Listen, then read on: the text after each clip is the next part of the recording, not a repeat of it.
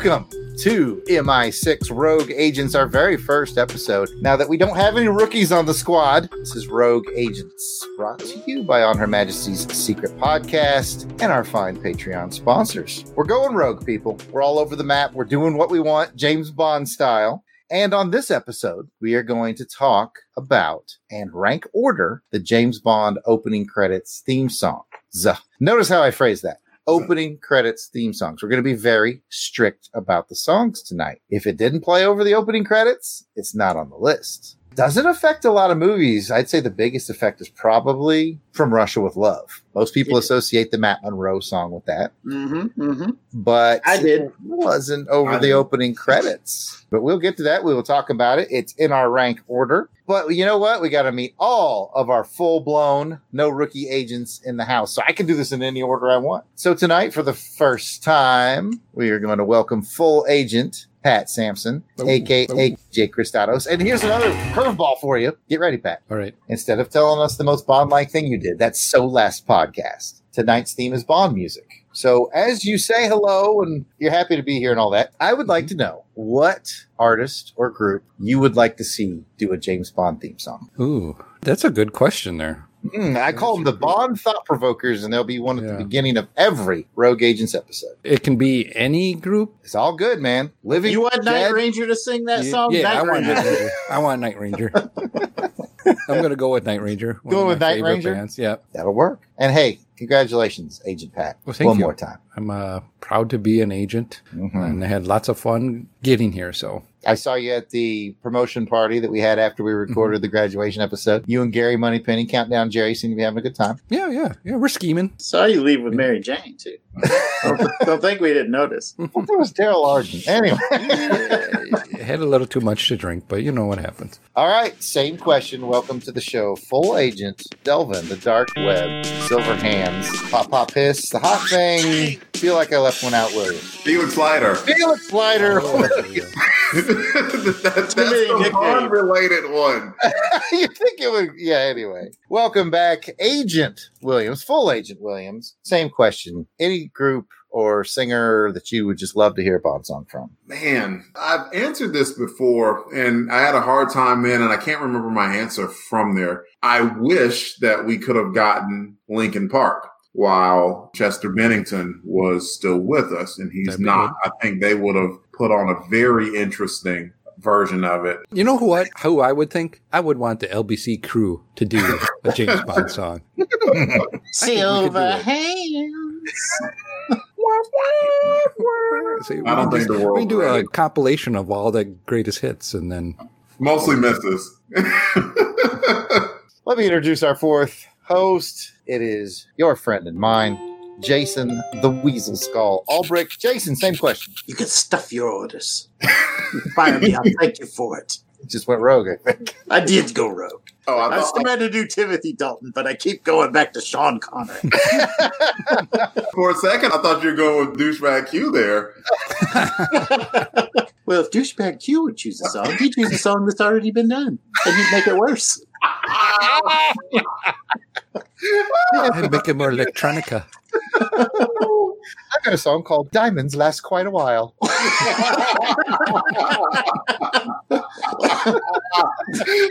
From Russia with adoration. Oh, man. Gold digit. Oh, we could do these all day. In all seriousness, in answer to your question, if I could do living or dead, it would, of course, be Freddie Mercury and the band called Queen. They would, that would, Yes, good. that would be my penultimate choice. If it has to be living, and I mentioned this before, I really am getting into Jen Wigmore. She did that song, Man Like That. There was the Heineken commercial with Daniel Craig. She's got some really good songs and a really interesting voice. I think she would do a pretty good job with a Bond song. So that would be my choice, Jen Wigmore. Okay, let's play How Predictable is Jared? Delvin will fill in the blanks. Living or dead, I would select Prince. Prince is correct. Living, I would probably go with Hall & Oates. Hall & Oates is also correct. Okay, good job. All right, folks, this is how tonight is going to work. We are going to go from the bottom up, from number 24 all the way to number 1 for all the current Eon James Bond songs. We're not including No Time to Die because it's not out yet, and I haven't heard it. I'm still successfully avoiding it until I see it in the theater. I haven't heard it at all either. Pat and I are staying strong. Mm-hmm. What's wrong with you people? I've listened to it many times. I've watched the video. I want that movie so bad. If they streamed it right now, just name your price. I'll pay it. I'll pay it. Take my money. So if you listen to our Rookie Agents graduation episode, we're going to do this the same way that we ranked the movies last episode, or on the last episode of Rookie Agents. Here on Rogue Agents, we're going to go bottom up, 24 to number 1. Each one of us rank ordered the songs. So you get a point value attached to the song. Obviously, there's 24, right? So your number 1 song got 24 points. Your number 2 song got 23 points, 22, 21, so on and so forth. Your last place song got 1 measly point. And then I added them all up, sorted by high score. And before you even ask, Agent Jason, You know what I'm going to ask? were there any ties? That's what I was going to ask. There was once again literally 1 tie. And I How many non-ties? 22. 22. Yeah. Okay. And I just did what I did last time. I took whichever one was older and gave it the go ahead just because it's, more traditional. And I think when we get there, I think we will all agree that if we were forced to pick which one would come first, it came out right. So All right. we'll get there. We'll talk about it, but I will definitely mention our ties. So nobody here on the recording, aside from myself, knows the order. I'm going to be revealing it as a surprise to everybody else on the team. And on the bottom up, we will start, once I reveal it, with Pat Sampson, a.k.a. DJ Cristados. He will have the lead on a quick discussion. He'll just kind of give his quick thoughts and overalls on the song. Anybody else can chime in. Then we'll move on to the next song. Simple stuff. We'll find a way to screw it up, though. Here we go. Coming in at number 24. Dead last. Another Way to Die from Quantum of Solace.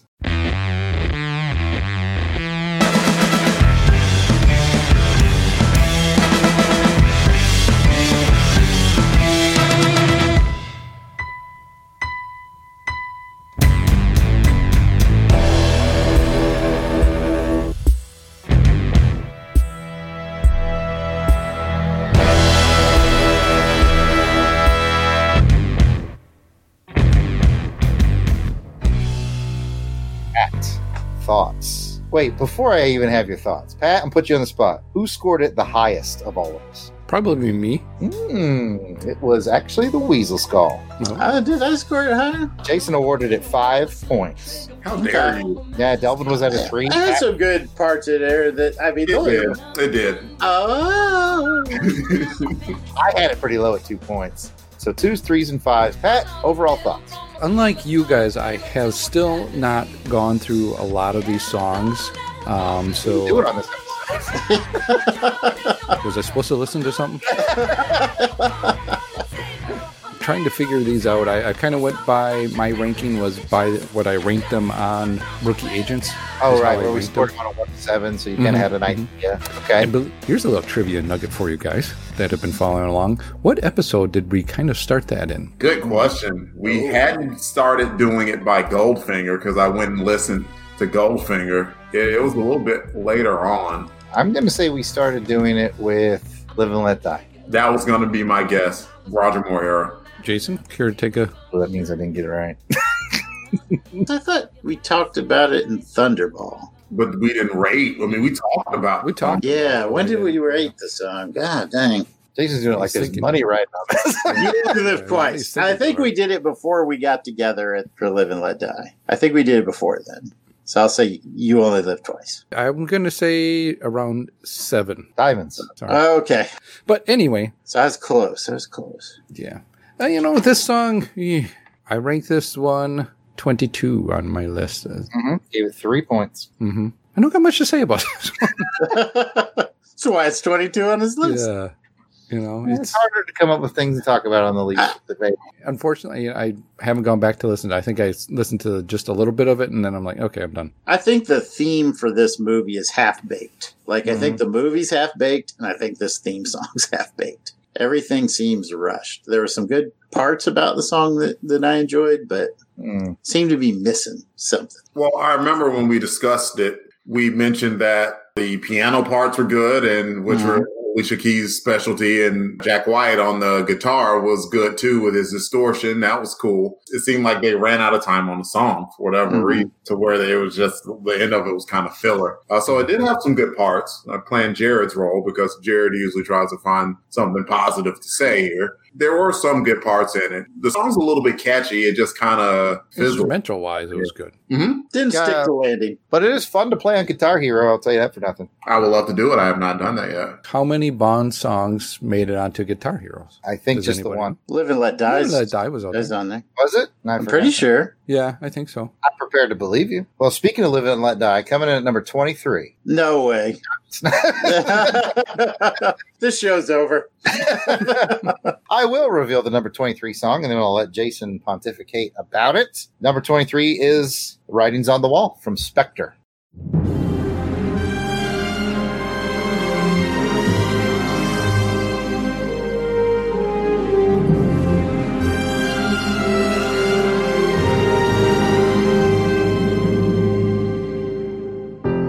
I've been here before,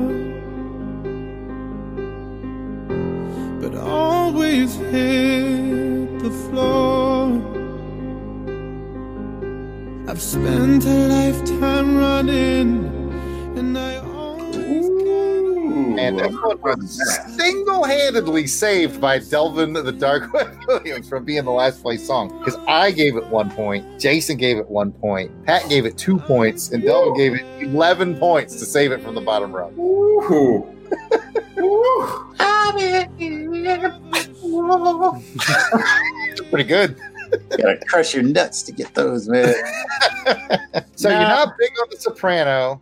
I'm not. Yeah, the song seemed, I guess, fake. It just didn't feel right. And it felt like it was faking it. Like it was trying to be something that it wasn't. I think the parts that I really liked about it, and I think I mentioned this in the show when we did the episode about the movie, was I liked the instrumentals. I think the instrumentals pieces were pleasant to listen to, but I just did not like the vocals. I did not like the lyrics.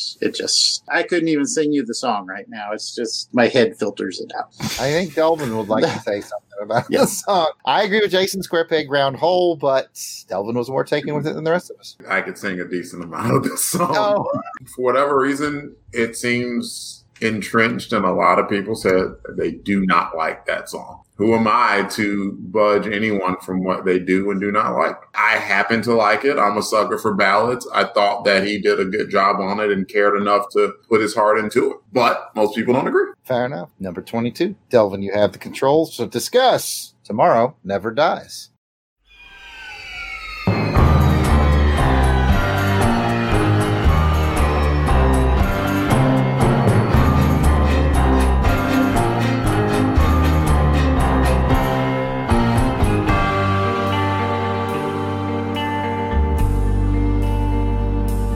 Darling, I'm killed. I'm in a puddle on the floor, waiting for you to return. Oh, what a thrill. I'm surprised it's that low. I will reveal that the biggest hater on it is Jason. Gave it 3 points. I like this. Let's tell who hates it the most.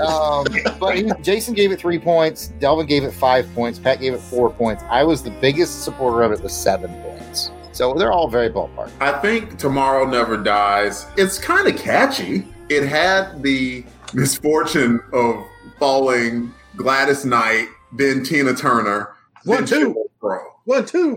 Yeah, you got your jab, you got your cross, and then you got like someone blowing into your eyeball. It was like, oh, that's mildly inconvenient. That didn't knock me out like the jab and the cross did. And for whatever reason, like I think Sheryl Crow is a pleasant enough singer, but she tried to soar for some notes that she just didn't reach. But overall, I did think the song was pleasant, just not super duper memorable. I think that's fair. Yeah. That will take us into number 21. Number 21 is All Time High by Rita Coolidge from Octopussy.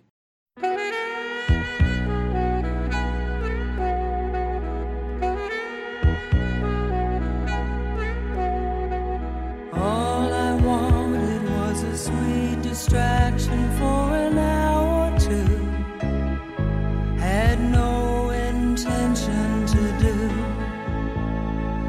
things we've done. Funny how it always goes with love. When you don't look, you find. I like that song. Not according to your score. Who's the hater on that one? Who's the hater on that one, indeed? Delvin, the Dark Oh. raised his hand. It was his bottom rung song. He gave it 1 point. I only gave it 3 points. Jason gave it 4 points. Pat liked it at 12 It's points. an all-time high. Delvin didn't like the sax, man. Whoa. I remember Jason and I had this album, had a Rita Coolidge album that had this song on it. Probably the only Was it Rita Coolidge or was it the Octopussy one? Was it the Octopussy? we owned a Rita Coolidge album, and I could swear the song was on there. You might be right. Okay. I know we owned one. Whether or not the song was on there is, Jason and I like Rita Coolidge. You want to make something of it? No, put the gun away. Put the gun away. Turn.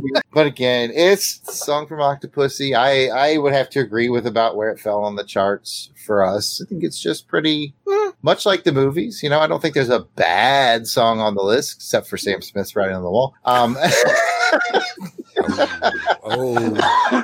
No, I wouldn't even go that far because, like we said, the orchestration on it's really good. Yep. So So they he all- opens his mouth. It's Yeah. a good song. They all have their high points. With that, I'll just take us into number 20, which will be Pat. Prepare yourself. Number 20 is Tom Jones singing Thunderball.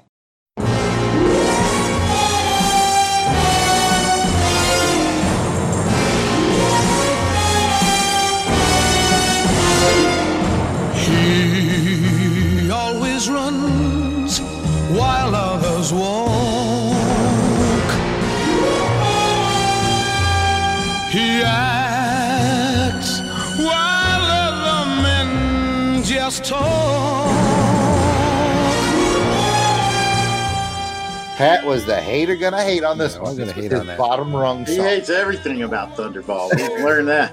He gave it 1 point. The rest of us were very close. I was high on it with 10, Jason 9, Delvin 8, Pat 1.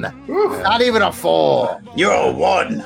The only thing worse than that song is the underwater scene. Man, it makes me sleepy. Here he goes again. All right, so Pat, what is it about Thunderball that just did not put oxygen in your tank? I like Tom Jones. Got some songs, but this song just I don't think was for him. Okay. I know it was. At the time, just maybe wasn't the right fit for Tom Jones. All right. Anybody want to defend Tom Jones? I liked the song. When I was doing the list, it just fell to that point because there were songs that I just liked better. And I looked Like at All Time High. Hmm? All Time High was a lot. No, that was not a song I liked. Controversy. We hadn't even gotten to the top. Well, we are in the top 20. That's number 20, Thunderball. Yeah, but I kind of feel bad for old Tom Jones because, the guy passed out on the last note. He put his That was all. a powerful note, too. Yeah, he put his all into the song. And and he sung it in his inimitable style. I kind of feel bad for it. I just didn't have any higher place to put Thunderball. I understand. I really do think that there's not a bad song on the list. So at some point, they just have to filter where they do, and I still like them all. Yeah, For the most part. Yeah, I feel exactly like Delvin was saying. That's a good song, but there were better songs that I liked more.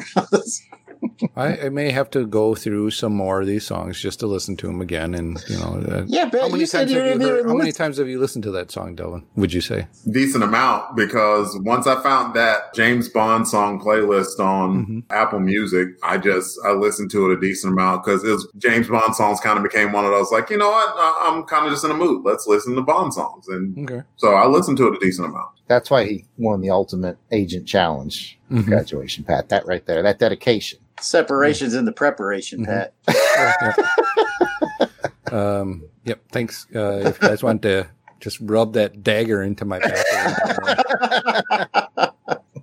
Oh, we still love you, Pat. Thunderball was number 20, so let's get inside the top 20 to number 19. And it sure does feel early to get a Shirley Bassey song, but here we are. You sons of bitch. I already know which one it is. Which one is it? Suck his- Moonraker. It is indeed Moonraker.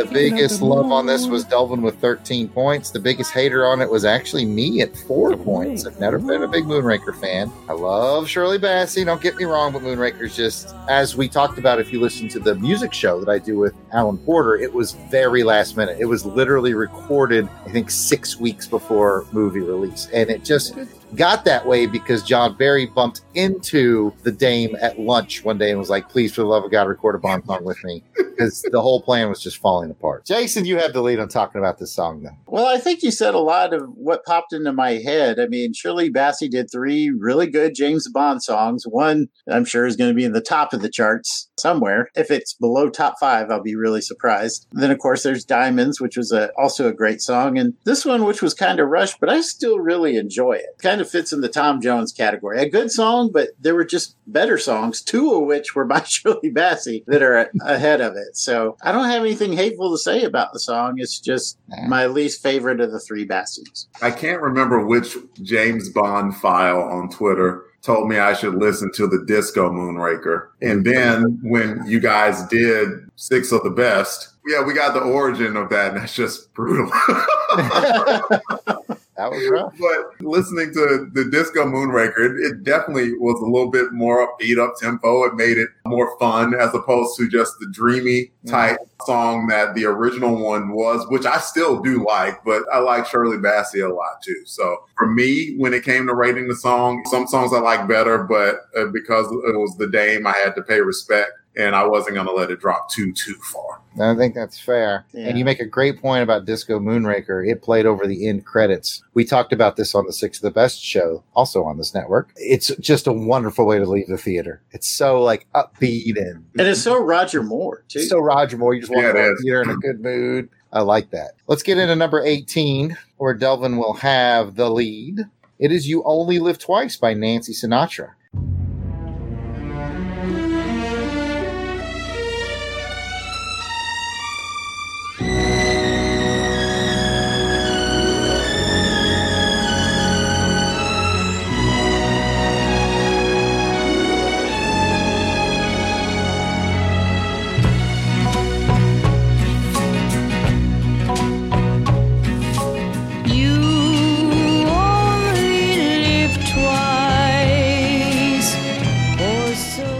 Delvin was not a fan. Gave it only 2 points. Pat gave it just 7. Jason liked it the most at 14 points, and I was right there with you at about 12 points. So a definite split between old agents and new agents on this one. Take it away, Delvin. It just does nothing for me. I don't dislike it, but I hear it, and if it's one of those that I'm passing by songs that I don't care as much for to get to songs that I like, I'm going to skip over it every time. Nothing against Mrs. Sinatra. The song just did not do a lot for me. So I need one of the brothers Albrecht to give me something positive about the song. Number one, I like that whole soundtrack. Either that soundtrack or Majesty's is probably my favorite of the Bonds. You know, whenever we do the music and you get like a piece of the orchestra and you got to try to figure out what movie it comes from for whatever reason. If it came from You Only Live Twice, I recognize it. And that song, like just the opening notes for that song, they grab me right away.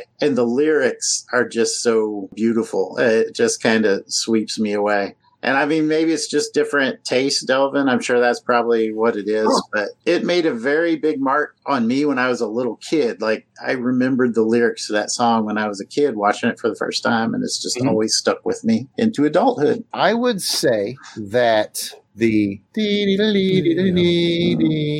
is the 1960s version of bum bum bum bum. Yeah. Just that, that's how I see it. That song hooks me. Just that little, you hear it, you're like, boom, you're in on Bond. It's like you got a real strong Bond sound. It's Barry at one of his best, like you said, Jason. But I saw you give me an evil eye. I am by no means saying the song is in league with Tina Turner's Goldeneye. I'm just saying. I'm not either. And I mean, my score will reflect that too. Yes. That little musical hook. Okay, here's what I'm trying to say. I think it's one of those things where you could take someone who's not a super Bondophile and just play that and they'd go, That's a Bond song. Yeah. There you go. There's several other songs I don't think you could. I think if you played All Time High randomly for someone, they'd be like, I don't know, early 80s pop song. Yeah. Lounge song? I don't know. Yeah. That opening is, when I think of that song, is what I think of. And then that takes me to what that movie was kind of about, the country that it was in. Mm-hmm. You know, the that's of Japan. Yes. Yep. That right away, I'm like, oh, I know that. Takes me right to Japan. Then it did its job. Exactly. And John Barry is very good at that. Lynn, let's get to number 17. I have the lead on this one. Let's talk about Lulu. It's not To Sir with Love. It's The Man with the Golden Gun.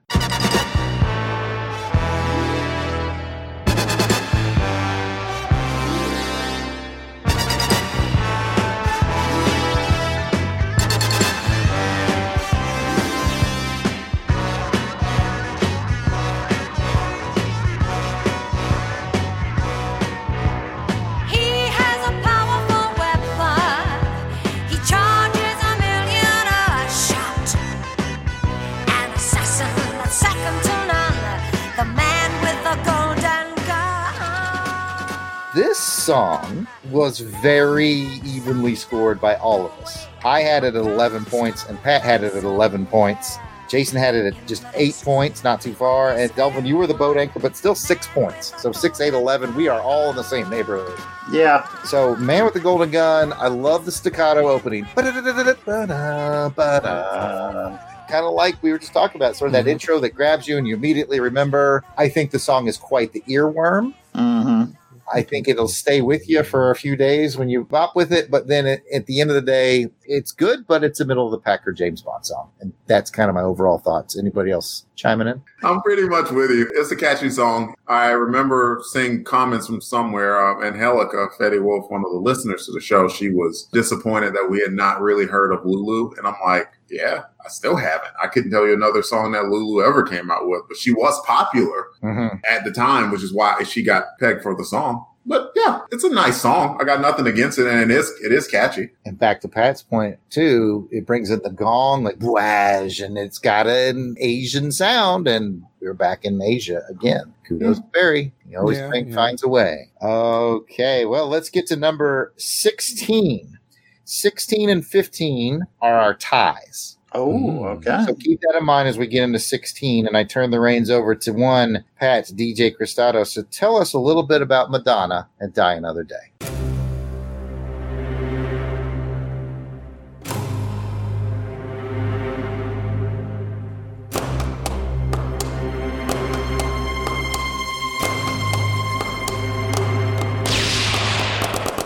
I'm gonna wake up, yes and no. I'm gonna kiss some part of. I'm gonna keep this secret. I'm gonna close my body now. I guess die another day. I guess die. Pat really liked this song. Pat gave this song 18 points. Cool. I get it, though, because he's a DJ, and this was during the time of his DJing, and he's played this song, and people have been amped for it. I get it. Like some material, girl. Delvin gave it 10 points. Jason and I both scored it 6 points. We weren't as big on it as the others. Another noticeable divide from old agents versus new. Pat, take it away. So you guys weren't, hanging out in the clubs or anything like that, obviously. Nah. Nah, We were never. losers, man. I was at the Bottoms Up Club. You were sitting at home. Wasn't what I thought it was. We were sitting at home. Yeah, tell us about that, the DJ scene and all that. I'm assuming that's what influenced you to rank it so high. Yeah. So, this is one of the songs that I would hear or have to play a lot when it was coming out. A lot of the ladies liked this song. Good dance song to dance to, definitely. I won't argue that. But now if I want to get kind of my Sigmund Freud on this one. You need to analyze this. And I want to analyze this, yes. Analyze this. Why is that lyric in the song? I don't understand. Let's just throw it out there. The This Sigmund needs to Freud. be discussed. Yes. I was re-listening to the song, and that the opening words and stuff, it's sort of talking about the interrogation that's going on. And I guess she was like, in a very ham-handed way, was trying to use psychology terms to say that he has to stay mentally strong. Mm-hmm. I'm tap dancing on tonight. It's a good dance song, though. Thank goodness I got a good beat from Die Another Day. But that was my best guess. Listening to the lyrics of that first verse is where she was going with that. Man, I wrestled with this song. Like when we rated it, the reason why it slipped was because it didn't fit with what was going on. And that was one of the main things that I said. But the song by itself, it's fun. It is. Oh, yeah. It makes you want to move. And that was one of the reasons that I couldn't rate it too low, because I didn't think it was a fun song. I think a lot of our listeners would be surprised to see that it made it all the way to number 16. I think this is at the bottom of a lot of Bond fans' lists. But, we're take a fresh and objective look here. But, Pat, you sounded like you had a I was just going to continue to say that it's definitely a song that, if I played this now at a club, people would dance to it. True. Yeah. I think it's that separation of people that they may not even know it was from a movie anymore. Right. It's just a song that stands well on its own for a dance. Yeah, I got you. Mm-hmm. I got you. I danced to it. It's very similar to the Lulu song we just discussed. I mean, it's got energy. It's kind of an earworm. With that, we will take it to number 15, and Jason will talk about the second appearance of the Dame Shirley Bassey. Oh, I'm just running the gauntlet with the Dame songs tonight, aren't I? It is time to talk about Diamonds Are Forever.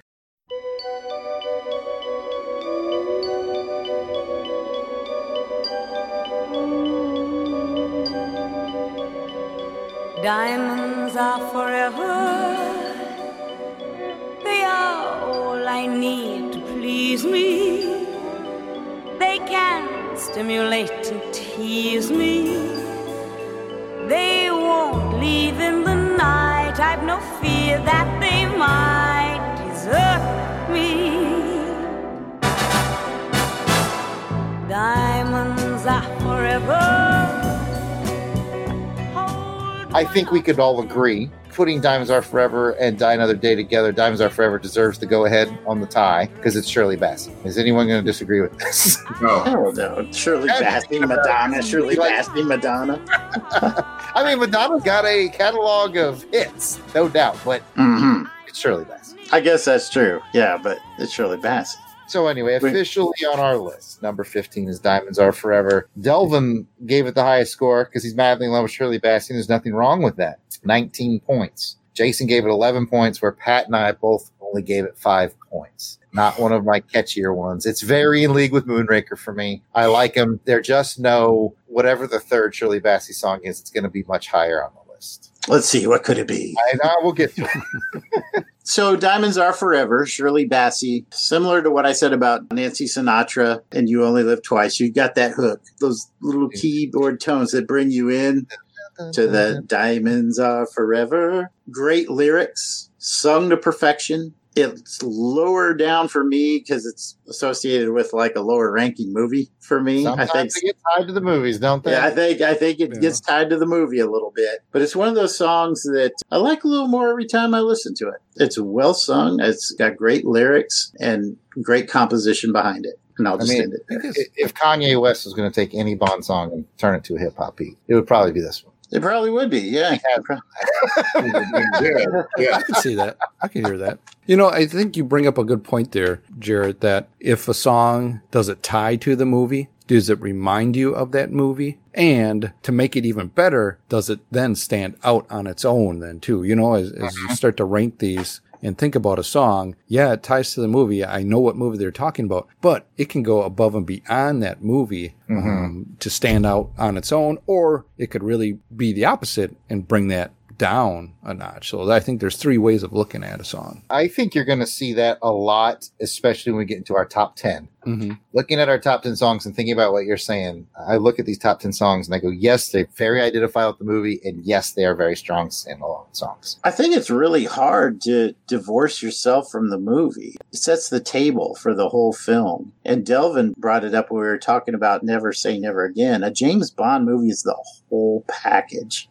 So sometimes try as I might to separate the song and just rate the song individually, the movie always kind of creeps in It there. creeps in there. Yeah. Have you guys done a 6 of the best of Diamonds? Yeah. But not 6 of the best. It was the last episode of Raymond Benson was on. Maybe it was from that show that I remember hearing. Who did the music? Was it John Barry? Yes. Who came up with a musical way of how diamonds sound. And that's the beginning of the song. And that is something that is forever etched in Bond lore and just music lore, that he found a way to musically depict how diamonds sound. And then like when Shirley Bassey's voice comes in, to me, it's an all-timer because of those two things alone. It's just really, really good. Yeah, and again, it's kind of how it ties into the movie, because as I think about the film, every time you see the diamonds, like the diamonds in the chandelier, for example, you hear those notes. They play those notes in the film, and that ties you right back into the music. Definitely. Well, that's going to get us into number 14, and Delvin will have the stick to talk about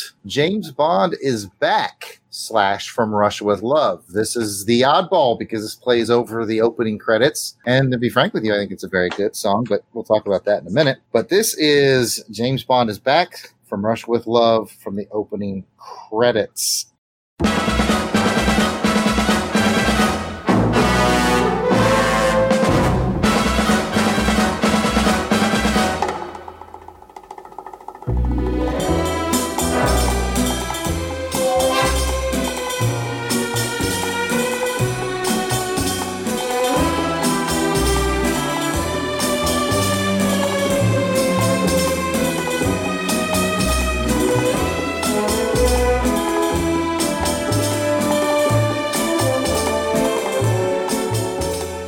Looking at the scores, Delvin, not a big fan of this sort of John Barry instrumental. Gave it 4 points. Jason gave it 12 points. Pat and I both gave it 15 points. Pat and I are both big on yeah. You know, that's It's catchy adventure, for me. man. But hey, John Barry might not speak to everybody. And Delvin, what do you got, man? I haven't gotten a song that I can just gush over yet. Bad luck of the draw here. I just didn't know where to put it. I initially thought when I was going to rank these songs, I thought there were only going to be 2 versions of the James Bond theme, and that was On Her Majesty's Secret Service and the original James Bond theme. I was going to have those at the middle, and the songs that I liked more than that I was going to have above it, and the songs that I didn't, I was going to have below it. And then when you threw the third song in there, which was From Russia with Love, James Bond theme, I'm like, oh, geez, well, that kind of throws my whole rating thing out of the window. Mm-hmm. So I just didn't know where to put it. I didn't dislike it, but I know where I put the James Bond thing. I'm not a fan of, it's going to sound harsh. I don't mean it as harshly as this, but I'm not a fan of retreads. So you're playing just the From Russia with Love background and you're superimposing James Bond on top of it. And I was just like, I didn't have enough of a love for it to put it above any of the songs that I liked more than that. Fair enough. I really liked it. Yeah, fair enough. Also wrong. Everything you said was wrong. And this was kind of a curveball song because I think a lot of us went in with the assumption that we'd be doing the Matt Monroe song. But as we were talking about it, we were like, these are the ones that played over the opening credits. I mean, it's funny how people associate the Matt Monroe song with From Russia with Love when you could easily associate, you know, If There Was a Man by the Pretenders for The Living Daylights or the Patti LaBelle. If you ask me Yes, to. Yes. Patti LaBelle's If You Ask Me To with License to Kill. Matt Monroe's song is actually in that league. Katie Lang from Tomorrow Never Dies. Yeah. Those are actually all in the same league, and we could definitely do a show about those later. We could maybe rank Ooh, follow-up rank the, songs, yeah. get a little disco Moonraker, and we could play that game. That could Onto be a lot of something fun. So we had to be completely fair and stick with what came over the opening credits, and in this case, it's James Bond is Back. I love that staccato opening. That staccato opening is gangster, man. It gets you. It does. It gets your blood going. You're like, James Bond's back in action, man. I'm ready for this. Well, that will do it for number 14. How appropriate. Number 13 is just total garbage. Wah, wah. It's The World Is Not Enough.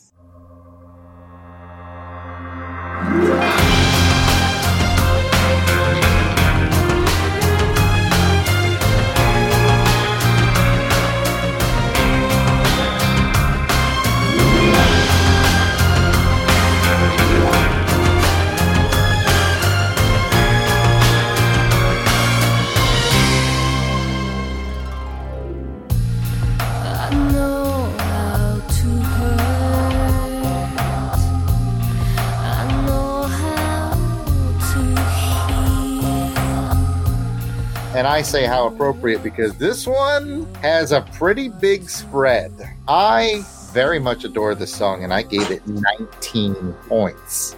Jason gave it 2. And then Delvin comes back there at 18 points. And then Pat gave it 9. So definitely a roller coaster of feelings on this one. Very split. So like I said, this one's for me. I love it. I love everything about it. I love the orchestration behind it. I love the vocals. I like to sing along with it. I just love this song. So I will pitch it to Jason. Talk to me about what it is that kind of drags it down for you. I think it just kind of falls in that category of artists that I never really cared for. Like, I tried to get into some of those 90s bands like Garbage. For whatever reason, the music just doesn't grab me. I'm not saying that they're not talented. I'm just saying maybe I was just too old at that point in time and to really appreciate it. It passed me by. I don't flip through it. None of these songs I'll fast forward through if I'm listening to them randomly on my iPod. Or iPod, see again. Show my age. Show my age. My iPhone. I'm hip. I'm my cool. cassette player. I'm digging with it. I put high-speed dubbing on when I recorded it. At any rate, I don't want to talk bad about the song because I know a lot of people like it. It just doesn't speak to me. That's all I can say. Music, man, it's subjective. Mm-hmm. I like the song. I think it's very pleasant. Just like I mentioned when we covered the movie, that song was as best as it could possibly have been done. And that made me enjoy it a whole heck of a lot. I agree with Jason with the artist. You know, I like Garbage. I like the smell of garbage in the morning. Wait. Anyway, I like Garbage, so that did do a bump up for me. Okay. You were just already a fan of the band, and Jason just never was on board. Yeah. And I can understand Jason's point. Okay. Where he wasn't in that grungy kind of that sound, and maybe you weren't listening to it. I was at the time, so. I bought one of the albums. I tried to listen to it a few times, just never stuck with me. That's I true. really like I'm Only Happy When It Rains. It's a very... I did kind of like that one, I will say. Yeah. That was your hit. Yeah, that was a breakout hit. I think that's how I first heard of them, because they played that on an X-Files episode. I was like, oh, that's a good song. And then I got the album, and I was like, I really like that song. I see. You know, and sometimes you do have, like, I've bought in so many, being a DJ at the time, I've bought in so many CDs that you buy it and you're like, oh, well, I like, this is the top song. And then the rest of the album's like, But then there's sometimes when you buy an album for one song and then just the rest of the song is phenomenal and there's better songs on that than the one that got the hit too. And yeah, it's always a fun surprise. Yep. That's how, hold on, what was that? 12 CDs for $1? That's how they made their living. Like, oh, I like that song. Oh, I'll buy it. It's so cheap. Yeah, 12 CDs. Who could pass it up? Just as a quick aside, I've been watching the TV series Terminator, the Sarah Connor Chronicles, and the lead singer of Garbage actually has a pretty large part in that television series. Really? Interesting. Yes, which I just recently discovered because her name is something Manson. Shirley Manson. I recently discovered that because we did our episode on The World's Not Enough. Delvin mentioned Shirley Manson, and I was like, her name's in the credits of that Terminator show I've been watching. So it was Delvin that led me to put those two things together and realize that the lead singer of Garbage is actually a pretty good actress. The mysteries we solve on this show. I tell you what, that was apropos of nothing. So let me get us to the halfway point. Song ranked number 12. Pat, you will have the lead to talk a little bit about Aha and the Living Daylights.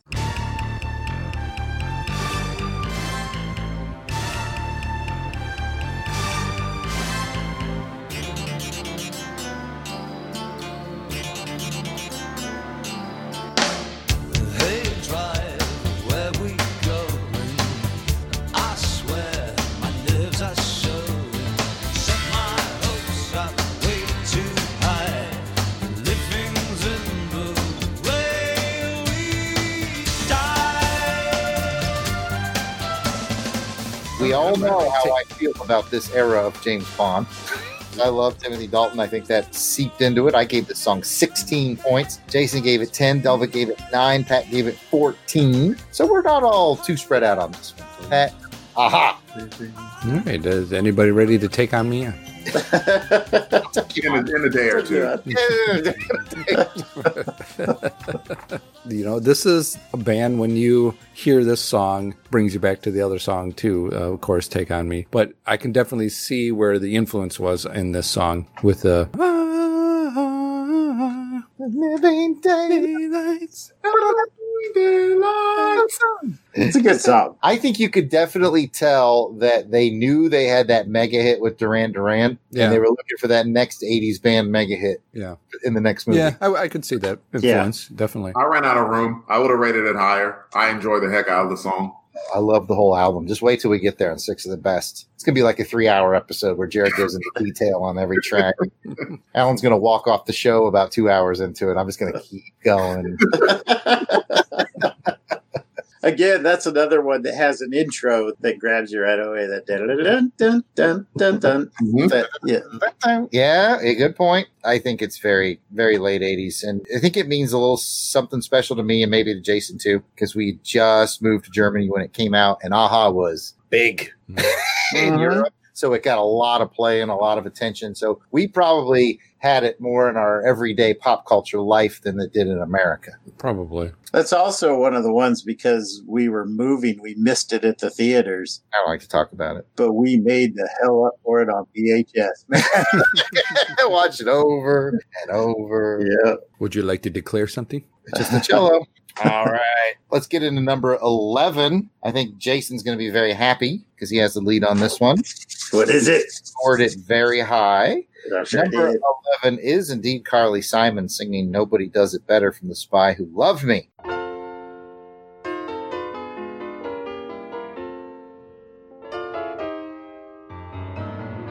Nobody does it better.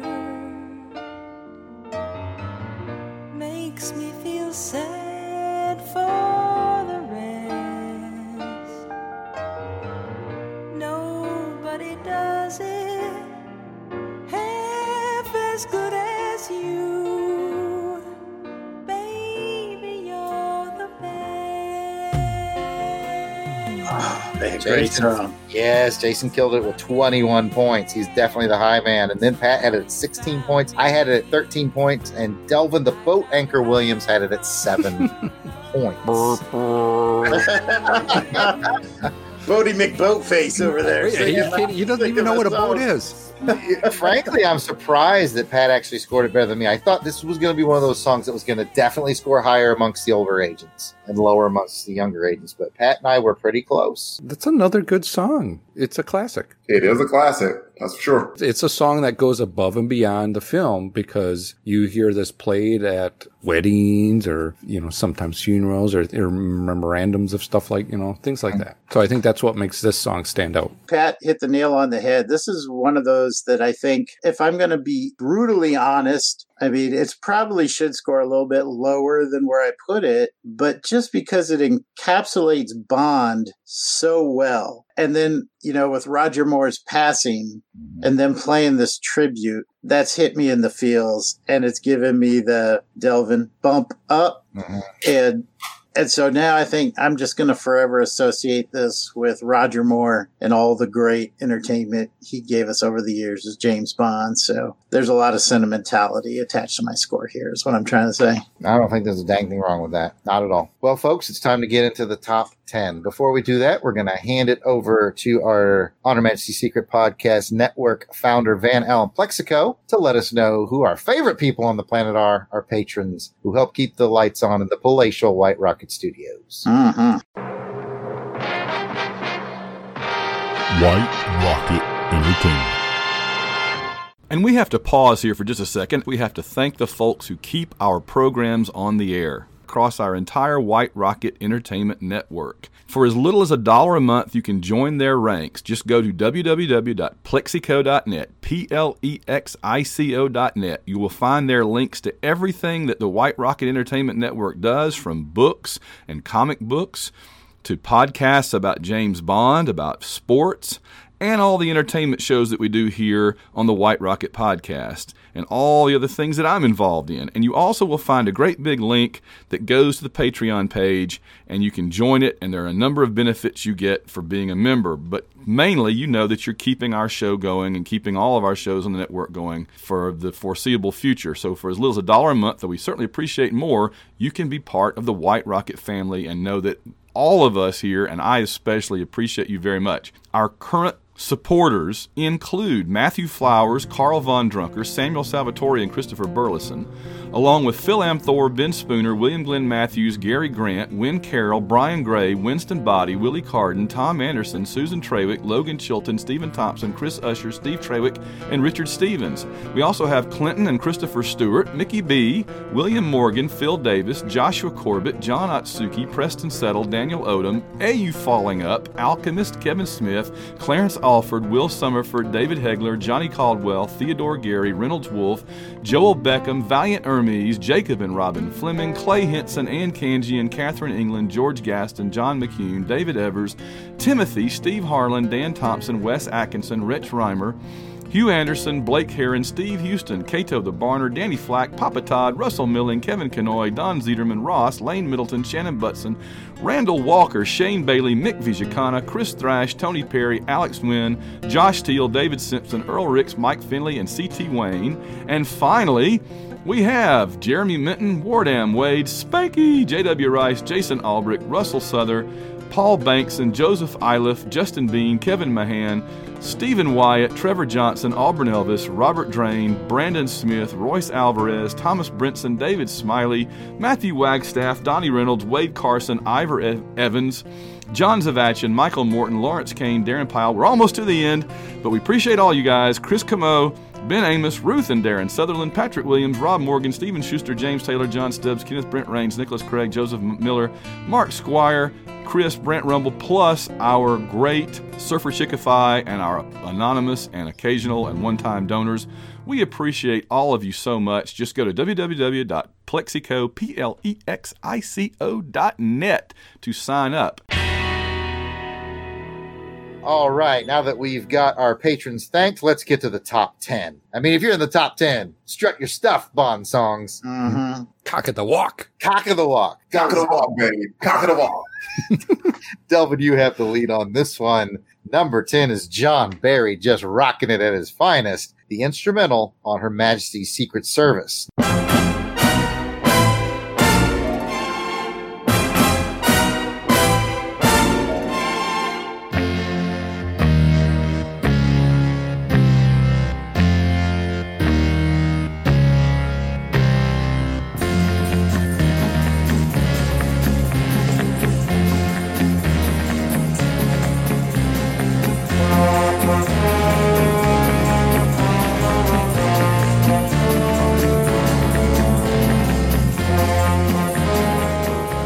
Jared scored this 21 points. I love it. Jason's at 15, Delvin's at 12, Pat's at 10.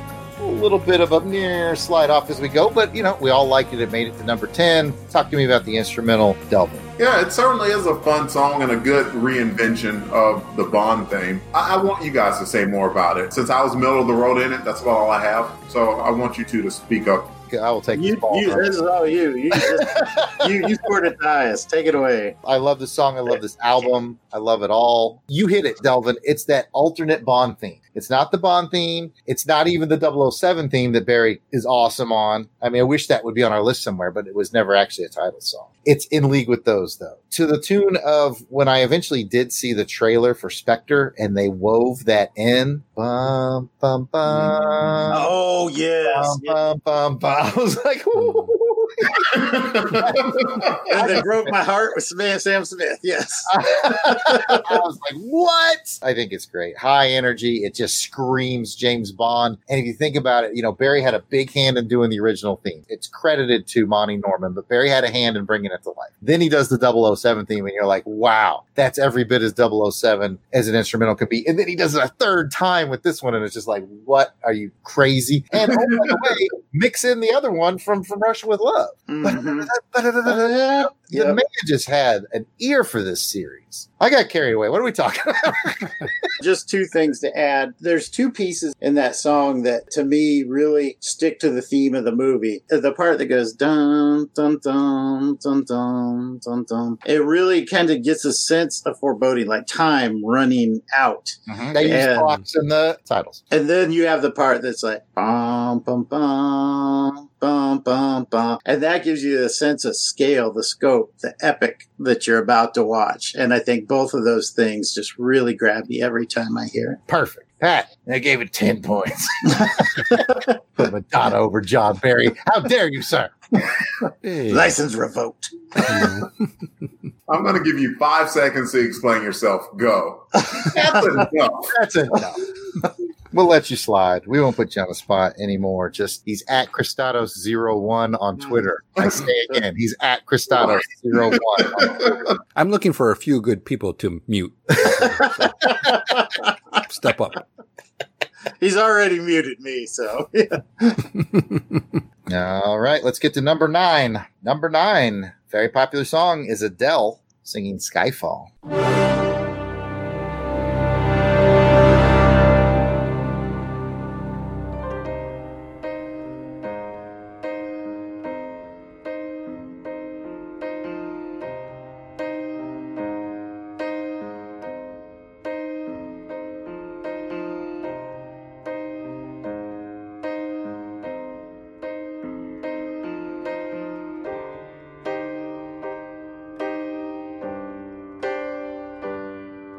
This is the end. Pretty close scores on this one. I loved it the most at 17. Jason and Delvin both had it at 16. Pat had it at 13. 17, 16, 16, 13. We're all in the same ballpark. What else can you say? This is Adele just nailing a song that had mass appeal. She was at the height of her popularity. I mean, still fairly early in her career. She could get more popular, but she's definitely hitting her stride. Everybody knows her name. She's got a killer album out. The movie makes $1 billion. Everybody sees it. Everybody hears it. Everybody likes it. I agree with what Delvin said on our original recording. I kind of wish there was a moment where she really went for it. It seemed like she held back just a little. I think if she'd really went for it, this could have been a top 3. Oh, yeah. The only thing that I'm disappointed about was I couldn't score it higher. I mean, it is the perfect choice for the perfect film, and it's a great song, and it could have been a Hall of Fame song if she would have just gone for it just a little bit. I'm talking just a step short of all time. Listening to it for the original recording, I was just like, I do like it. It's so pretty. It's so lovely. It was just something, just some small thing that was just missing from making it an all-timer. It's still great. It is a great song. The way that she could have made that next level, you want to rise above all the rest of the songs. So if you put all these songs into a pit, after a while, all these songs kind of go after each other and they start to get hungry, you know? Yeah, right? Yeah. I see where you're going with this. No, I want you to finish this metaphor. I want to play out.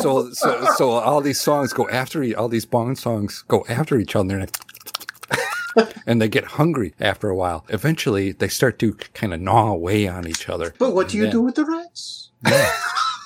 And then eventually, you're only going to have a few left, you know. And Skyfall's going to rise up there. She's going to get to the top. It no longer eats coconut, is what you're saying. No, yeah. It only eats rat. Or other Bonds. Other Bond songs. He's coming around the last leg of the track. He's bringing the joke home. Here he comes. Did you plan that bit before we started recording? I just thought of it. That was good. That was good. I was entertained. I'll give you that. I was. Well, let's get to number 8. Prepare yourself, DJ Christados. You will be talking about Chris Cornell, a song called You Know My Name from Casino Royale.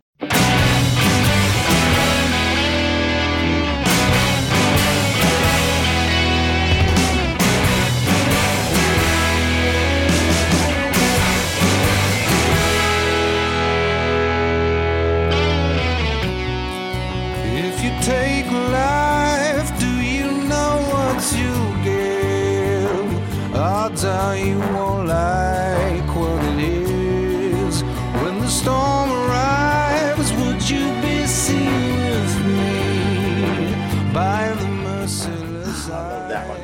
You know what? It's funny that I am the boat anchor on this one. I'm not going to lie. I gave it 9 points.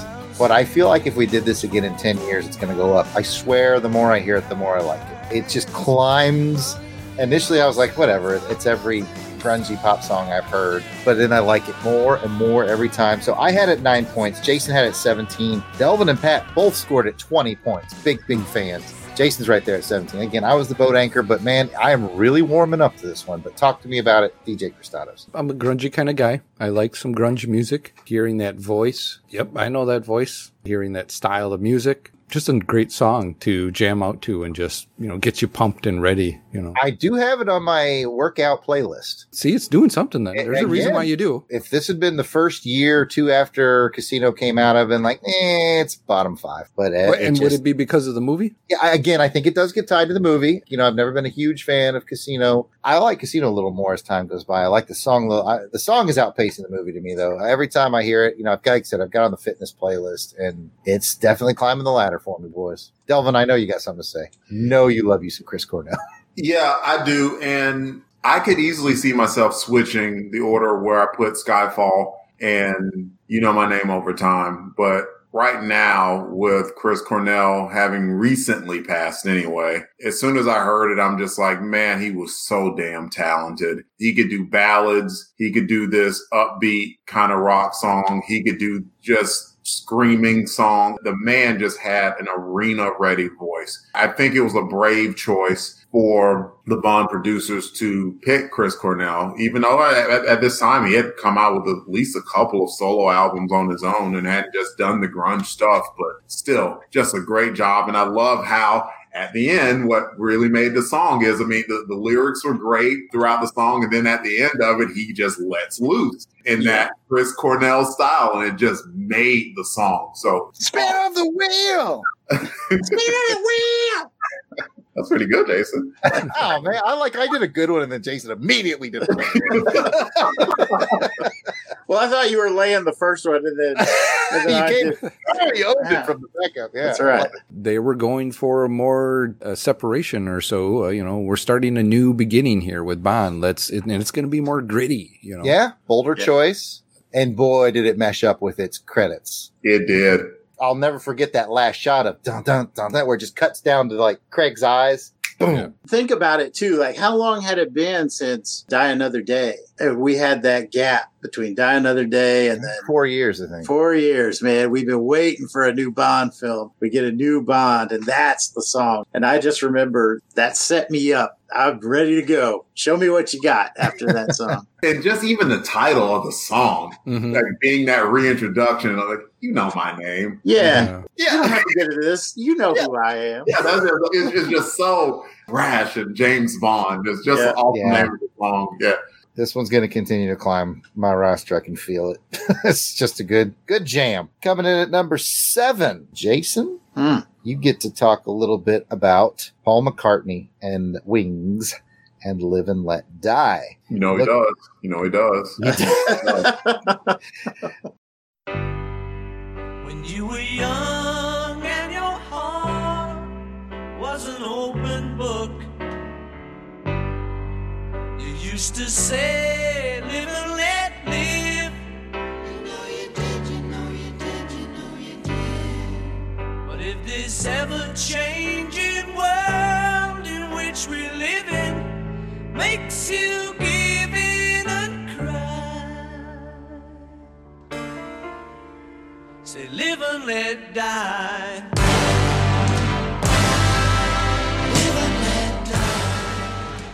Looking at the scores, I again am the boat anchor. This is one that's hugely popular that I just never sunk my teeth into. I still like it. I gave it 8 points. Jason gave it 22 points. Pat gave it 23 points. Delvin had it at 15 points. So I'm definitely the guy who drug it down a bit. Never been for me. I still like it. Jason talked about it. We're talking through these Bond songs. You can kind of put them in different categories. You kind of have your ballads, your kind of loungy songs, and then you've got your rockers. And Chris Cornell was definitely in that category. And of course, Paul McCartney and Wings is in that category as well. There was something about this song, again, grabbed me as a kid. This is one of the very first Bond movies I ever watched on television. You know, whatever it was, ABC Night at the Movies, I think it was. Yeah, Sunday night at the movies. And so I watched this a lot as a kid. I mean, whenever it came on the movies, this is one of the ones that was on an awful lot. And I loved that song from the moment I heard it. It just screams action. It screams entertainment. And it's Paul McCartney.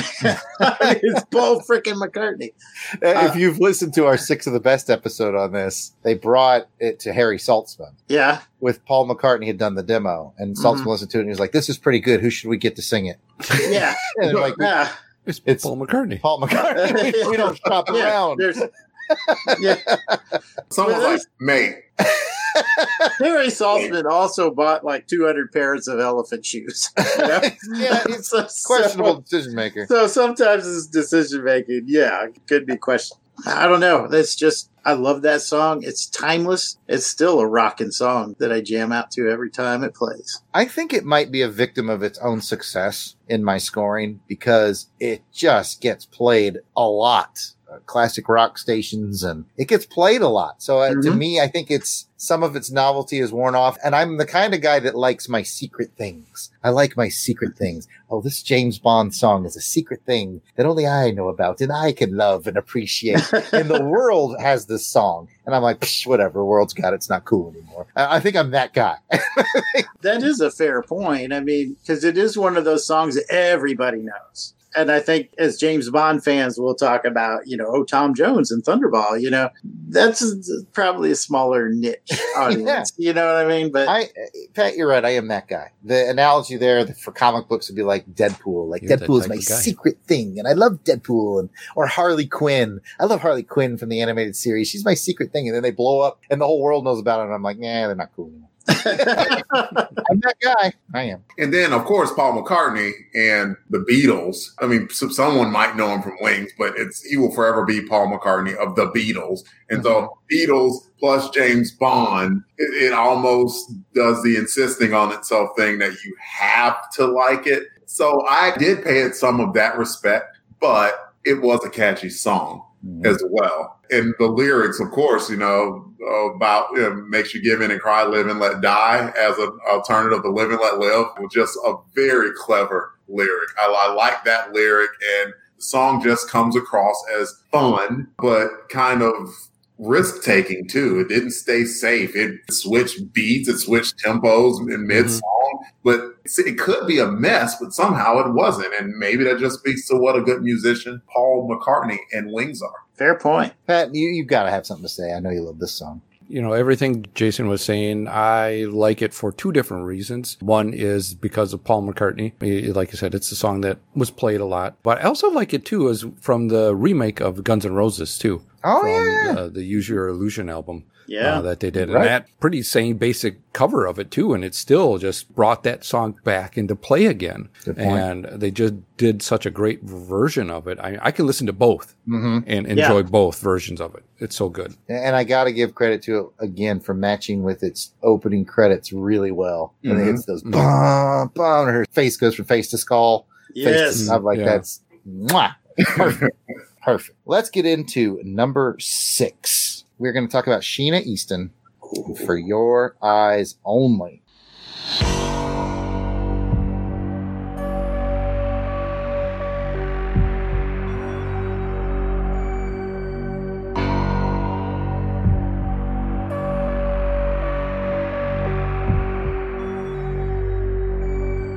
For your eyes only can see me through the night. For your eyes only, I never need to hide. You can see so I scored at 14. Delvin scored at 14, but Pat and Jason had it 21 and 22 respectively. So we all liked it, but Pat and Jason were the big winners on this. Delvin, talk to us a little bit about For Your Eyes Only. Don't you screw this up, Delvin. It's a pretty song, and it's not a song that I would skip over either because it was just beautifully sung. I think my biggest critique of it was it just didn't feel like a Bond song. No, I think you mentioned that during the For Your Eyes Only. I do like the song. It is very beautifully sung and powerfully sung too. So it fits in that wheelhouse of songs that I like. And it is upper half for me. So trust me. So not my favorite, but definitely still up there. Let's give it to people who can shower it in the praise it deserves. Let's go to Jason. I agree with you, Delvin. I think that the song is beautifully sung. I love the introduction. You know, how those notes as it do, do, do, do, do, do.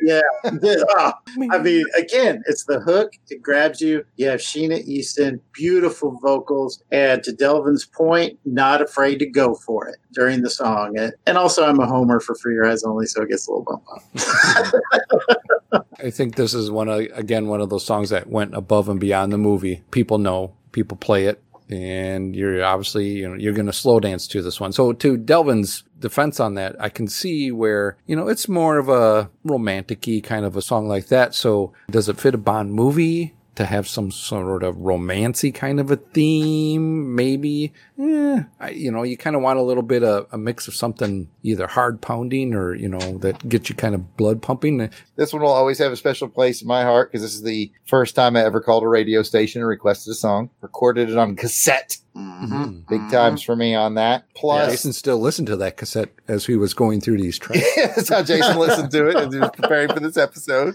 And plus, to me, this will be always the closest we'll ever get to a Prince song because, Prince and Sheena Easton were a thing and they collaborated a lot. So this is like the closest I'll ever get to that, I think. Ooh, a Prince cover of For Your Eyes Only. I know. It's playing in my head right now. A couple of years down the road, we're going to discover he actually wrote that song, like Manic Monday, which I just found out a couple of years ago that Prince wrote Manic Monday. Okay, guys, it's time to get into top 5. Oh. Top 5. We have reached peak Bassie. I thought I was going to run the hat trick with Bassie. So I guess we have reached peak Bassie. We at number 5, we have Goldfinger.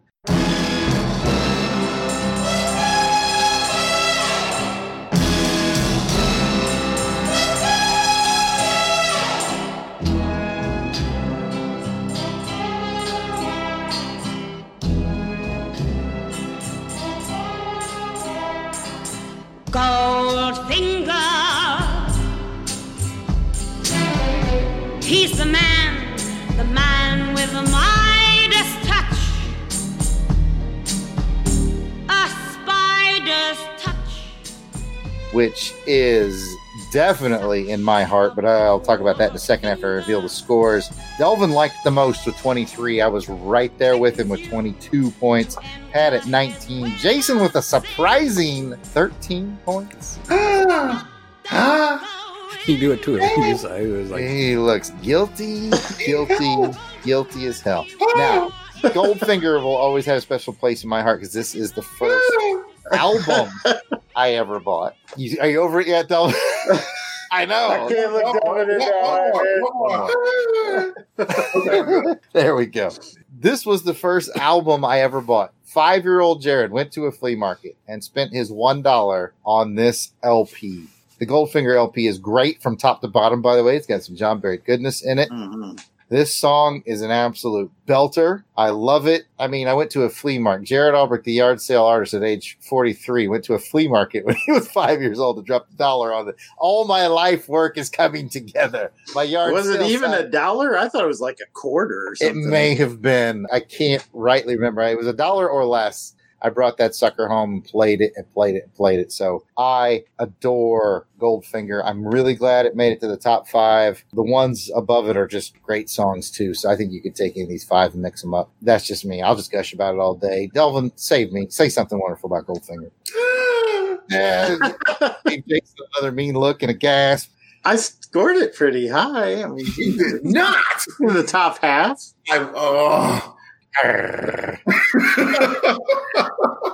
I just need 5 minutes of like guttural sound. I would have to say, I think of all the non-instrumental stuff that Barry did, Goldfinger is probably, I would wager, the most recognizable James Bond song to the general public. Yeah, definitely. It's such an amazing song. And I remember when we talked about The Man with the Golden Gun, I remember saying how it was too on the nose. Goldfinger is on the nose, but it's Shirley Bassey. And her style and how she is just describing this man of extravagance. And of course, this feeds into what Jason has also said about the movie too. The fact that I find Goldfinger to be the top Bond movie for me, and then this song that goes along with it is just describing this larger than life character. It absolutely makes it, and it would be great somehow if the movie were lesser, but that the movie was great, the song just becomes equally as great to me. So it was definitely an all-timer for me. Like, I think this was my number 2 song that I rated. It was. Your 2, my 3. All right. Jason, do you have anything to say? I better not. I'm going to just sit here and be real quiet. Jason's suspiciously silent with his 13 points. Ooh, who's up? Pat? Pat's up. Pat's up, which is great because I was so excited to get Goldfinger. And number 4 is, I know, a favorite of our friend DJ Cristados is Duran Duran singing A View to a Kill. It'd be higher.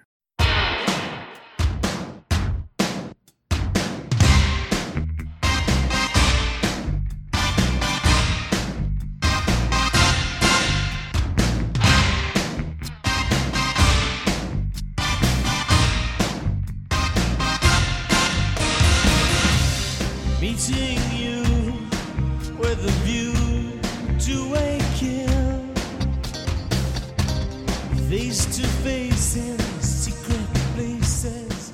At number 4, I gave it 18 points. Jason gave it 19 points. Delvin gave it 17 points. You had it as your number 1 song. Cock of the walk. 24 points. We all scored it very strongly, and it ended up at number 4. There's nothing to complain about, but you can still complain. It's your round. Go ahead. I just totally love this song. When I think of a Bond song, besides the normal, the James Bond theme, I always go to this song. Just the way it played out, Duran Duran singing it, the height and the time of the 80s when this came out. The movie was out in the summer, and oh man, just a great song to listen to. I can listen to it all day. Yeah, this song owned the radio in 1985. It was on all the time. Yeah. This is another one that you and I bought. Yep. On cassette. Mm-hmm. Yeah. That's a great album too. We went to like a Kmart. I believe we were with our grandmother, and she was like, "Oh, you can have up to X amount of dollars to get something." And we were like, "James Bond cassette." We had to throw in. We had to go in together to afford the cassette. Yes, that's right. Pool our money for the cassette. So we were taking turns listening to the album. It's definitely a good song, and I wish it was higher. I guess it's because we've been talking about, too, how it's hard to disassociate the song with the movie. This is one I think that really, picks that movie up, Yeah, it does. Gives it a little more. It does. It is a fun song. It's the reason why it is... Did Skyfall make it to number 1 on the chart? May have. But there's UK charts for sure. there's a reason that A View to the Kill was first. It is a memorable song. It's a fun song too. It's not one I'd skip. That's for dang sure. Mm-hmm. Well, it's top 10. I don't have to justify that. No, it's top 5. It's top 4. Yeah, top 10 for my personal as well. Oh, right. I got you. Well, Jason, don't screw this up. Coming in at number 3 is my personal favorite James Bond song. I scored at 24 points. It is Gladys Knight singing License to Kill.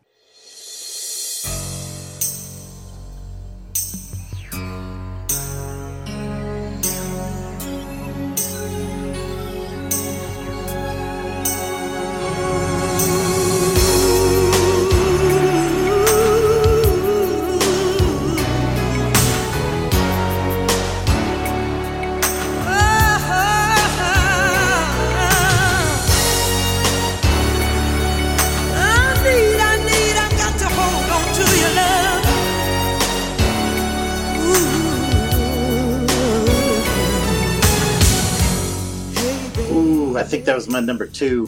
Yes, I had it 24 points. Jason had 23 points. And my buddy Delvin also has it in first place with 24 points. You did the right thing, Williams. Yeah. So I think we know who the boat anchor is on Boat anchor here gave it 8 points. 8 points? what are we going to do with Pat at this point of the show?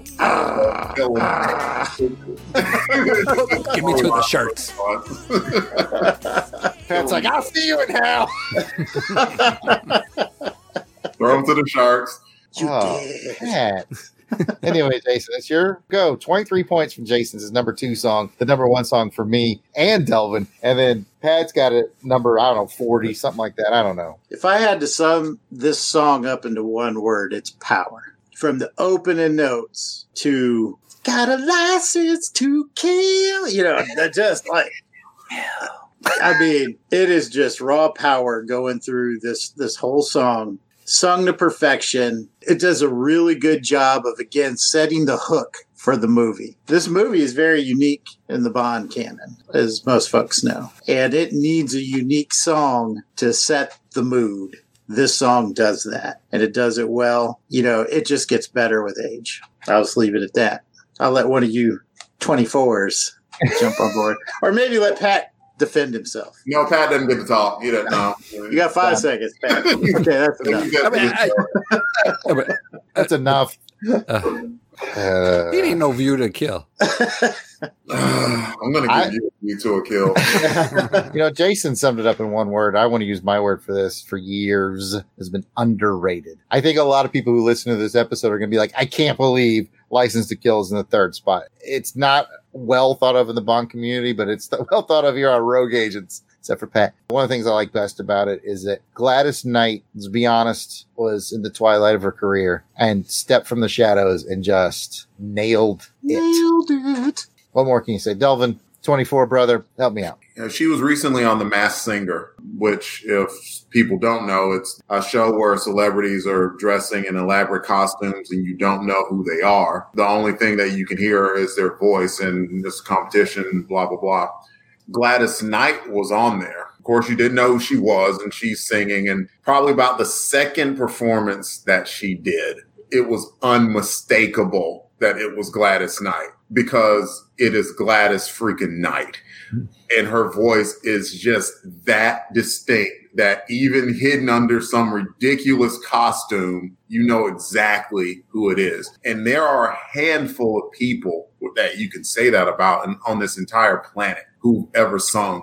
That alone would get her very high ranking for me. And just, I don't know, just something about the way the song hit, how it fit in with the movie. Again, that was another movie of mine, License to Kill, got a 7 from me the first time watching it. It fit with the movie, and it was a fantastic, powerful song, which I have said so much about complimentary, so I can stop now. But Gladys Knight, just an unmistakably beautiful voice. And the title, License to Kill. Yeah. Undeniably James Bond song. Yeah, absolutely. I don't know. It was worded well to where I like that the song, it can double as a love song of sorts, but it absolutely was a James Bond song as well. It played that very well. It didn't go too sappy or overdone like nearly everyone thinks about the Sam Smith song, and it didn't undersell it either. For me, nailed the dismount. Heck yes. Pat, shut your mouth. All right. I actually am willing to listen to your point of view, Pat, if you have a defense you want to mount at this time. I don't. Okay. I would take my beating. Okay. I'm proud of it. Stand over here in the Goldfinger corner with me, Pat. Well, the good news is there's going to be a lot of closer scores and agreement as we get to the final 2. Delvin, you get the great honor, sir, to talk about the number 2 song, which is Monty Norman writing the James Bond theme as it appears on Dr. No.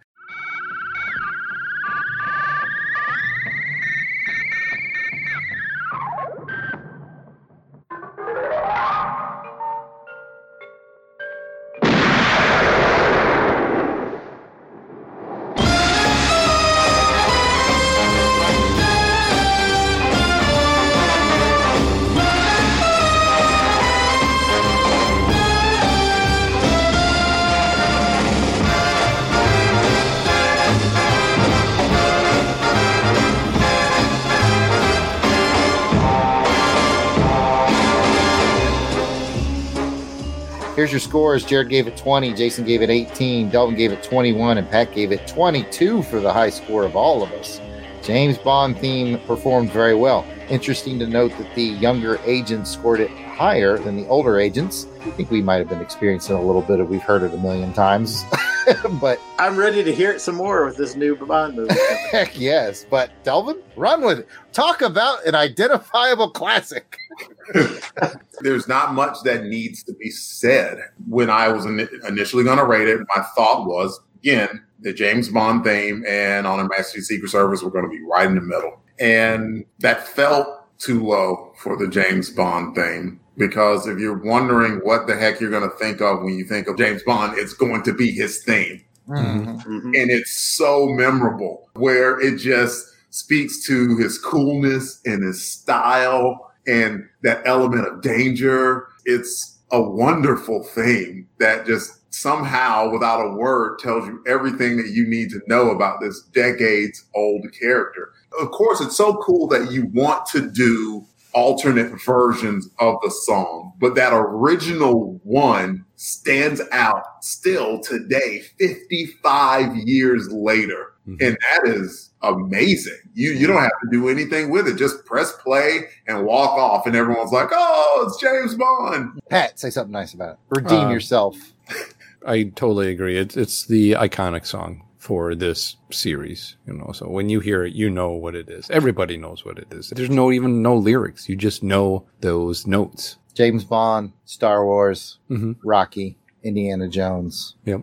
These are songs. Superman, That Will Jaws. Live.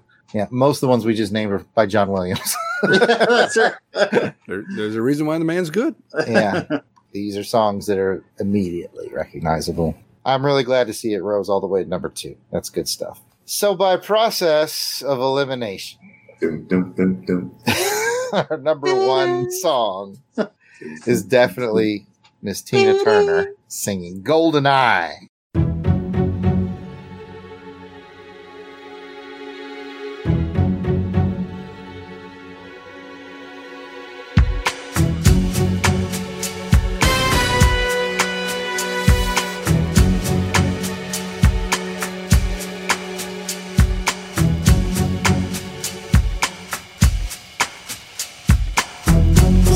Reflections on the water, more than darkness in the depths. See him surface and never. What a perfect song. Let's look at the scores here, people. Jared has it at 23 points. It's my number 2 song. Jason has it at 24 points. It's his favorite song. Delvin has it at 22 points, which means it's his number 3 song. Pat has it at 17 points, which is my better. number no song. But congratulations to GoldenEye. I mean, it ended up being our number 1 film for Rookie Agents. Yeah. And now it is our number 1 song for Rogue Agents. And I don't think any one of us is going to argue with that, except maybe Pat. Oh, no. It's no View to a Kill song, but. Fair enough. I know it is a good song. It is a great song. And I know that this is technically my round, but I want to hear somebody else gush about it. Jason, gush, and then pass the gushiness over to Delvin. And I'll just sit here and get bad at me. Look. Okay. So, the year's 1995. It's been 6 years. 6 freaking years since we've seen a James Bond film. I'm going into the theater. I see one of the greatest pre-title sequences ever put together. That's right. That's right. I'm like, oh my God, what did I just see? And then you hit with those bars. Boom, boom, boom, boom. And Tina Turner just blows you away with that song. I was so into this film at that time. If the theater had caught on fire, I'd been just like, just, all right, y'all go. Y'all go. Give me a hose. I need a hose. Put a hose on the screen, put a hose on me. I need to see how this plays out. But, oh, man, I love that song. Every time I hear it, it brings me back to that moment. So, a little sentimentality in there, but Tina freaking Turner. The moment that James Bond came back. Yes. And, I'm just going to end it there, pass it to Delvin. First of all, very well said, Jason. I love that. I love hearing that perspective of being in the theater when it came out. Having been starved of James Bond for 6 years and coming back to that opening, which was an awesome opening with a new Bond who was tailor-made for the role. And then you have Tina Turner, and I can't wait to hear Six of the Best for GoldenEye whenever that comes out, because I would love to know the circumstances behind her. Was she the first pick for the song or not? Because if she wasn't, she certainly performed like she was, because that song was fire. Hot poppin'. That's the look you want right there. The song is everything about Bond that we know as a character. It's cool. It's seductive. The song itself is talking about love lost, but he's just a character that you have to love even if it hurts you to do so. Just wonderful song. And of course, Tina Turner throughout the song, just with that power in her voice, just was beautiful. And then at the end, she just goes for that note and hits it. Just, oh man, yeah. Beauty of a song. I put License to Kill as my number one. I felt I had to. But if I put GoldenEye as my number one, I wouldn't have been mad at it. Not at all. Not at all. At all. Yeah. Because the way that I personally feel, if I'm listening, pressed for time, and want to listen to Bond songs, you can't pick two better, in my opinion, in a row than License to Kill and GoldenEye. And then if you're doing, and then Goldfinger. If you're doing three, by the way, there is nothing wrong with A View to a Kill added to that, because that just well, The Living Daylights goes in between them. That's true. Wait, no, Living Daylights and A View to I'm sorry. View to a Kill, Living Daylights, License to Kill. The same top five. I don't know what I'm doing. Jared, go ahead. I've said enough. The song is beautiful. There's a reason it's number one. Beautiful, powerful, wonderful. You guys said it all. Just personally, I've told this tale a couple of places, but this is the last time that I heard the song before going to see it at the theater. I successfully avoided every other song before seeing a theater, to include the current No Time to Die, as I mentioned earlier. It's funny how it was harder than easier than harder to do that, and I'll explain that. Tina Turner's GoldenEye came out in 1995, so there wasn't any internet, so it was easier to avoid, but it was harder to avoid because everybody my age, freshman year of college, watched MTV. And this was on like every hour. And like, I'd be at Johanna's place, because we've been together that long. I'd be at Johanna's place watching her do dishes or something. And then the Bond song would come on, and I'd be like, shh, shut up, Bond song's on. So this was the last time that I was fully exposed to it, and just what a great song. After that, I kind of faded out of MTV by 97, which was the Sheryl Crow. And from then on, it got easier. But then as the internet came along, it got harder to avoid the songs. But man, I tell you what, I'm really glad this was the last one to do that. And just want to fully agree with Jason. Bond was back. It'd been 6 years. It goes from the great pre-credits explosion. He's flying away. You're feeling good about Bond. And then it ends right into him speeding down the highway in an Aston Martin DB5. I mean, well, we'll talk, don't get carried away. But you know what I'm saying? From that hot action right into more action. Just like, perfect. It's the reason it's number one. Anyone Pat, you want to drag it down? Yeah, Pat, why don't you screw it up for everybody?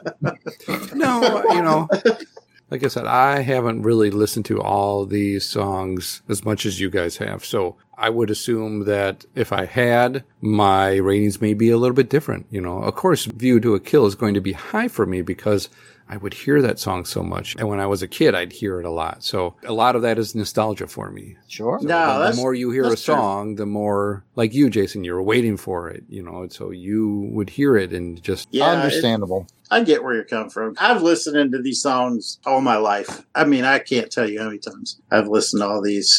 So yeah, I kind of do have a personal attachment to a lot of these. Again, that's kind of different too. And I know we've mentioned it when we went through the films, is Delvin and I, we haven't had to wait. This is the longest we've had to wait now for a Bond film. Oh, I guess that's true. Yeah. Yeah. Sorry about that. Now that they've changed the, No Time to Die, and they extended that out. So it's like, now I'm like, we would have been seeing this movie already. Yeah, we would have had Rogue. We'd be getting ready. Gonna come out the weekend of my birthday. I was really looking forward to it. I was freaking amped. Yeah. Episode 2 I was taking the day off. I was taking the day off and buy like 3 tickets. Just boom, boom, boom. Go see it like 3 times. Episode 2 of Rogue Agents would have more than likely been No Time to Die review. Yeah. It looks like it'll be about episode 6 or so. 6 or so, 7, something like that. I'm looking forward to it. It should be a really good movie. And I know that the younger agents think more of Daniel Craig overall than the senior agents. He's a fool. They made a very good effort to make this Bond realistic. Not that Pierce Brosnan's he went a little bit off into the ridiculous with Die Another Day and stuff. But he went off into Roger Moore land a little bit. Yeah, a little bit. And they have not ever taken Daniel Craig in that direction. They have made those fights intentionally just brutal and, I do like those fights. And ugly and intense, like a fight would be. And he gets beat up. Yeah, he gets beat up. To help you out, Jared, because I know it's in your head, they made reference to it with Timothy Dalton, and where Timothy Dalton's shirt was off and his back is all scarred up from God knows how many fights in the alley. Got like a bullet scar in his shoulder and everything. Yeah, his body is telling the story of a war, and Daniel Craig is very similar in how his Bond is, and I like that. I like that grittiness about him. So we're in a good time for Bond. I wish that the movie wouldn't have been delayed like it would have been, but I'm so excited to see it, and I'm also excited to see who they are going to have as the next Bond, because they've been very tight-lipped about it. I bet that decision's already made. If not, then they're very, very close. Mm-hmm. Yeah. From a senior agent's perspective, even though the last 3 Bond movies haven't been my favorite, I really love Casino Royale. And I am pulling hard for Daniel Craig to walk away at the top of the heap with this movie. I am too. I'm not the biggest Craig guy, but I want to see him go out on a high note. Yeah, I mean, he's deserved it. And I just know from everything that I've read and seen that he's pouring his heart and soul into this. So, he's going to leave it all on the field with this one. And I'm just excited to see it. Yeah, I will say he's got the best fight scenes. I would have loved to seen Timmy D fight Necros at the end of Living Daylights to the tune of Daniel Craig. Yeah. Mm-hmm. I mean, it was an okay fight, but it should have been a great one. Yeah, man. I would have to say, and we're doing a whole other show right now, but I would have to say the best bonus. The best. We're going rogue on our rogue show. We're going rogue on Rogue Agents. I'd say the best fight out of the Craig realm might be Connery on the train fighting Red Grant in the second James Bond movie. That might be the best one. To see Daniel Craig do that? Or is that I'm just saying, outside of the Craig fights, I think the best fight is the train fight from Russia with Love. I remember you guys talking it up way long ago when it came, and they set it up so well with the build up with Red being a spy who was just sitting in the background doing his sabotage thing. Bond didn't know that he was just gumming up the works at every point. And finally, that fight happened, and it was just so personal. Like, ooh. Yeah. And again, just how he died. He died by freaking just garroting him. Just like, with his own garrote. Yeah. Hoisted on your own petard. Yeah. What an ugly personal way to go out. Yeah. That was a heck of a fight. Let me throw this one, though. In. You might be doing the one I just remembered. What about 007 versus 009? Yeah, I was just thinking the GoldenEye fight was dope, too. Yeah, that was really good. Man, he was like throwing chains at his boy and everything else, man. And Green 4. Green 4. Oh, Green 4. That's definitely one of the top 5 fights in the Bond franchise, and Bond isn't even in it. It's not even scrapping in it. Bond's in the other room. Here's to you, Green 4. I got this. So that's a little bonus content from Rogue Agents. But let's just circle back and give our congratulations to Tina Turner. Mm-hmm. Yes. And GoldenEye for being the #1 song for the aggregated ratings of Rogue Agents on our premiere episode. I want to thank everybody for listening. If you like this crew and you want to hear more from us in the realm of comic books and other pop culture-ness, check out the Longbox Crusade. Pat, where can they find that? Well, Jared, I'm glad you asked. You can find the Longbox Crusade on the Twitter, on Facebook, and Instagram at Longbox Crusade. Back to you, Jared. And if you'd like to chat with us personally, I can be found at Yard Sale Artists. That's Twitter, Facebook, and Instagram. What about you, Delvin? You can find me on Twitter at DEE_RAY1977. Jason? You can find me at Weasel Skull on Twitter or at Jason Albrecht on Facebook or Instagram. Pat. Well, Jason, I'm glad you asked. You can find me on the Twitter at Christatos01. Back to you, Jared. Thank you, DJ Christatos. And that's it for this episode of Rogue Agents. What's going to be on the next episode? We're not telling you, and you know why? Jason, tell them why. So we have no idea. We're going rogue. Thank you, Pat. We're going rogue. Oh, I wasn't supposed to tell the truth. We're like Danny Craig. We're going rogue. We'll catch you guys next time. James Bond will return. We're going to be told to do one thing, and we're going to do something else. The tears I've cried, but now my time has come, and time is not on your side.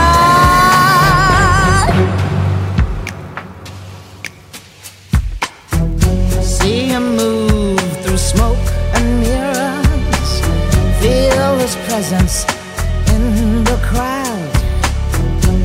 Other girls, they gather around him. If I had him, I wouldn't let him out. Golden eye, not lace or leather.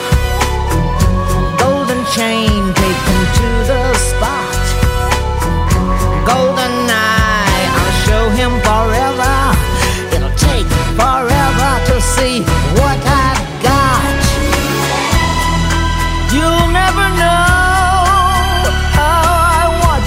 from the shadows as a child.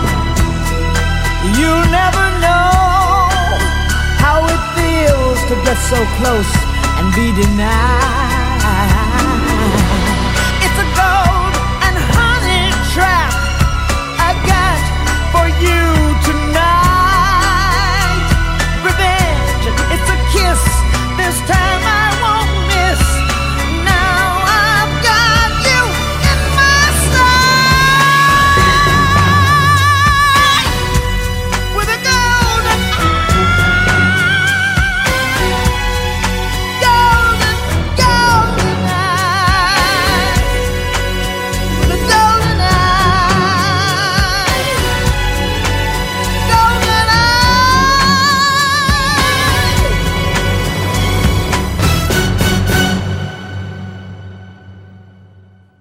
Once when I was with Am in Tokyo, we had an interesting experience. Outtakes. Thank you, Miss Moneypenny. That's all. Limp Bizkit was my code name during Rookie Agents. Code name Limp Bizkit. That's what they called me, back hanging out at the barracks. What was hanging out? My biscuit. All right. As if you do, you're so vain. You probably think this song is about you. Yeah, you're so vain. I don't think that was Rita Carly. That's Carly Simon. We can edit that in post. It's a good outtake. Don't you? So she was going in to take a dump, and he was like, "Here, take this recorder." That's not making it to the good. Ridiculous. Pat, you sound like you were going to say something? Nope. You didn't listen to any of these songs. You prepared at all. Okay.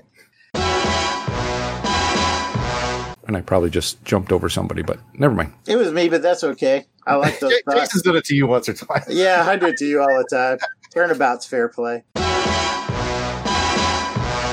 Need my elbow. Junk in our coconuts. You mean coconuts in your junk? Oh, yeah. Hey, coconuts, junk, whatever. Either you're on the boat or you're off the boat, Kelvin. Either coconuts on your junk or you junk in some coconuts.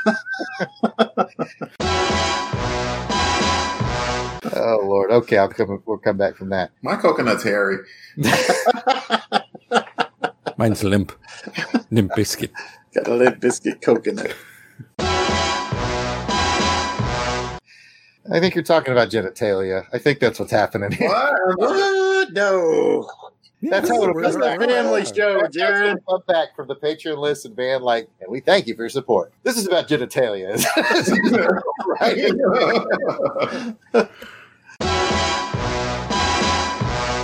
He's not ashamed that vent wasn't open. It's not going to be open this year. I'm welding that mother shut. Put some heat lamps in the corners. Heat lamps.